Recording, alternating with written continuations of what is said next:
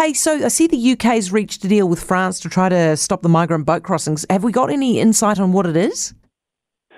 So, Rishi Sunak is only just weeks into the job, and already he has made progress on this. And I have to say, the migrant boat crossings is something really that a lot of people feel could be very, very costly for his Conservative Party if there were a general election anytime soon. Because, quite frankly, as soon as the weather is calm and the seas are calm, these criminal gangs are pushing hundreds and hundreds of people, men, women and children, mostly young men in their 20s. I've met them. I've been down there on the beaches in Kent. I've seen them come ashore. And it's 26 miles of water, and it's a very lucrative trade for the criminals.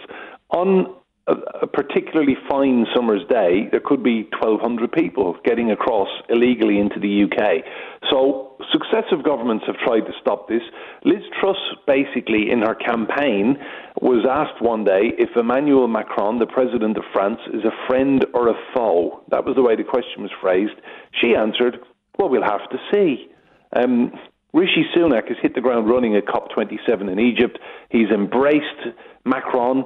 They've hugged, they've shook hands, and now we're on the brink of a deal. It's $160 million that the UK will be pumping in again, and it's going to see, crucially, British border force officers in the French control centres in northern France, seeing the intelligence, seeing it all happen in real time, and hopefully stopping these criminal gangs pushing people out into the sea.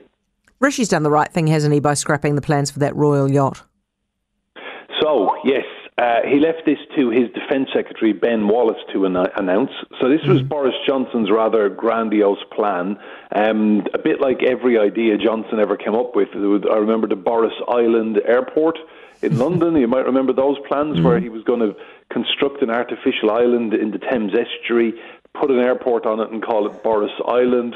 Johnson had plans for a royal yacht at the cost of roundabout, they reckon, somewhere in the region of $500 million.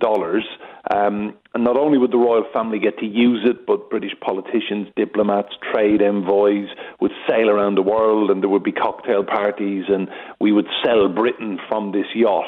Well, Britain is now skint. There isn't the money for the yacht, and it's not happening. Jeez, it's not a good look, I suppose, but, you know, it'd be a worse look to actually build the bloody thing, I'll tell you what, Enda. How much do we need if we want to buy Liverpool FC? So, somewhere in the region of $6.5 billion is what they're saying. So, Liverpool is one of the most successful soccer clubs in the world. It's owned by an American company called Fenway Sports out of Boston, Massachusetts. And they bought it for in the region of $600 million just over a decade ago. And they've turned the club around. I'm a Liverpool fan, so I will have to say that. They've turned the club around. We've won the Champions League. We've won the Premier League. We've got Jurgen Klopp, the German guy who's the manager, and a much better squad. And the suspicion has always been that as soon as someone with much deeper pockets came in, that the Americans would either take on a new shareholder in a minority capacity or bail out completely. We learned today that they've instructed two big American banks, Goldman Sachs and Morgan Stanley, to investigate and start exploring sale options and come up with a price tag.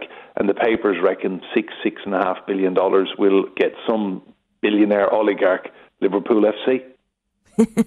Enda, thank you very much. The rest of us can dream. Really appreciate it. Enda Brady, our UK correspondent. 90% of parenting is just thinking about when you can have a break. And when you do take a break, enjoy the Parenting Hangover podcast. They go together like a tutu and jandals. We've said from the get-go, we ain't parenting experts, but it's cool to hear, what is your neighbour doing? What do they say? A problem shared is a problem halved. Oh, that's good. Not that my children are problems, but I feel better talking about it. The Parenting Hangover with Clinton Jordan. New episodes every Thursday on iHeartRadio or wherever you get your podcasts.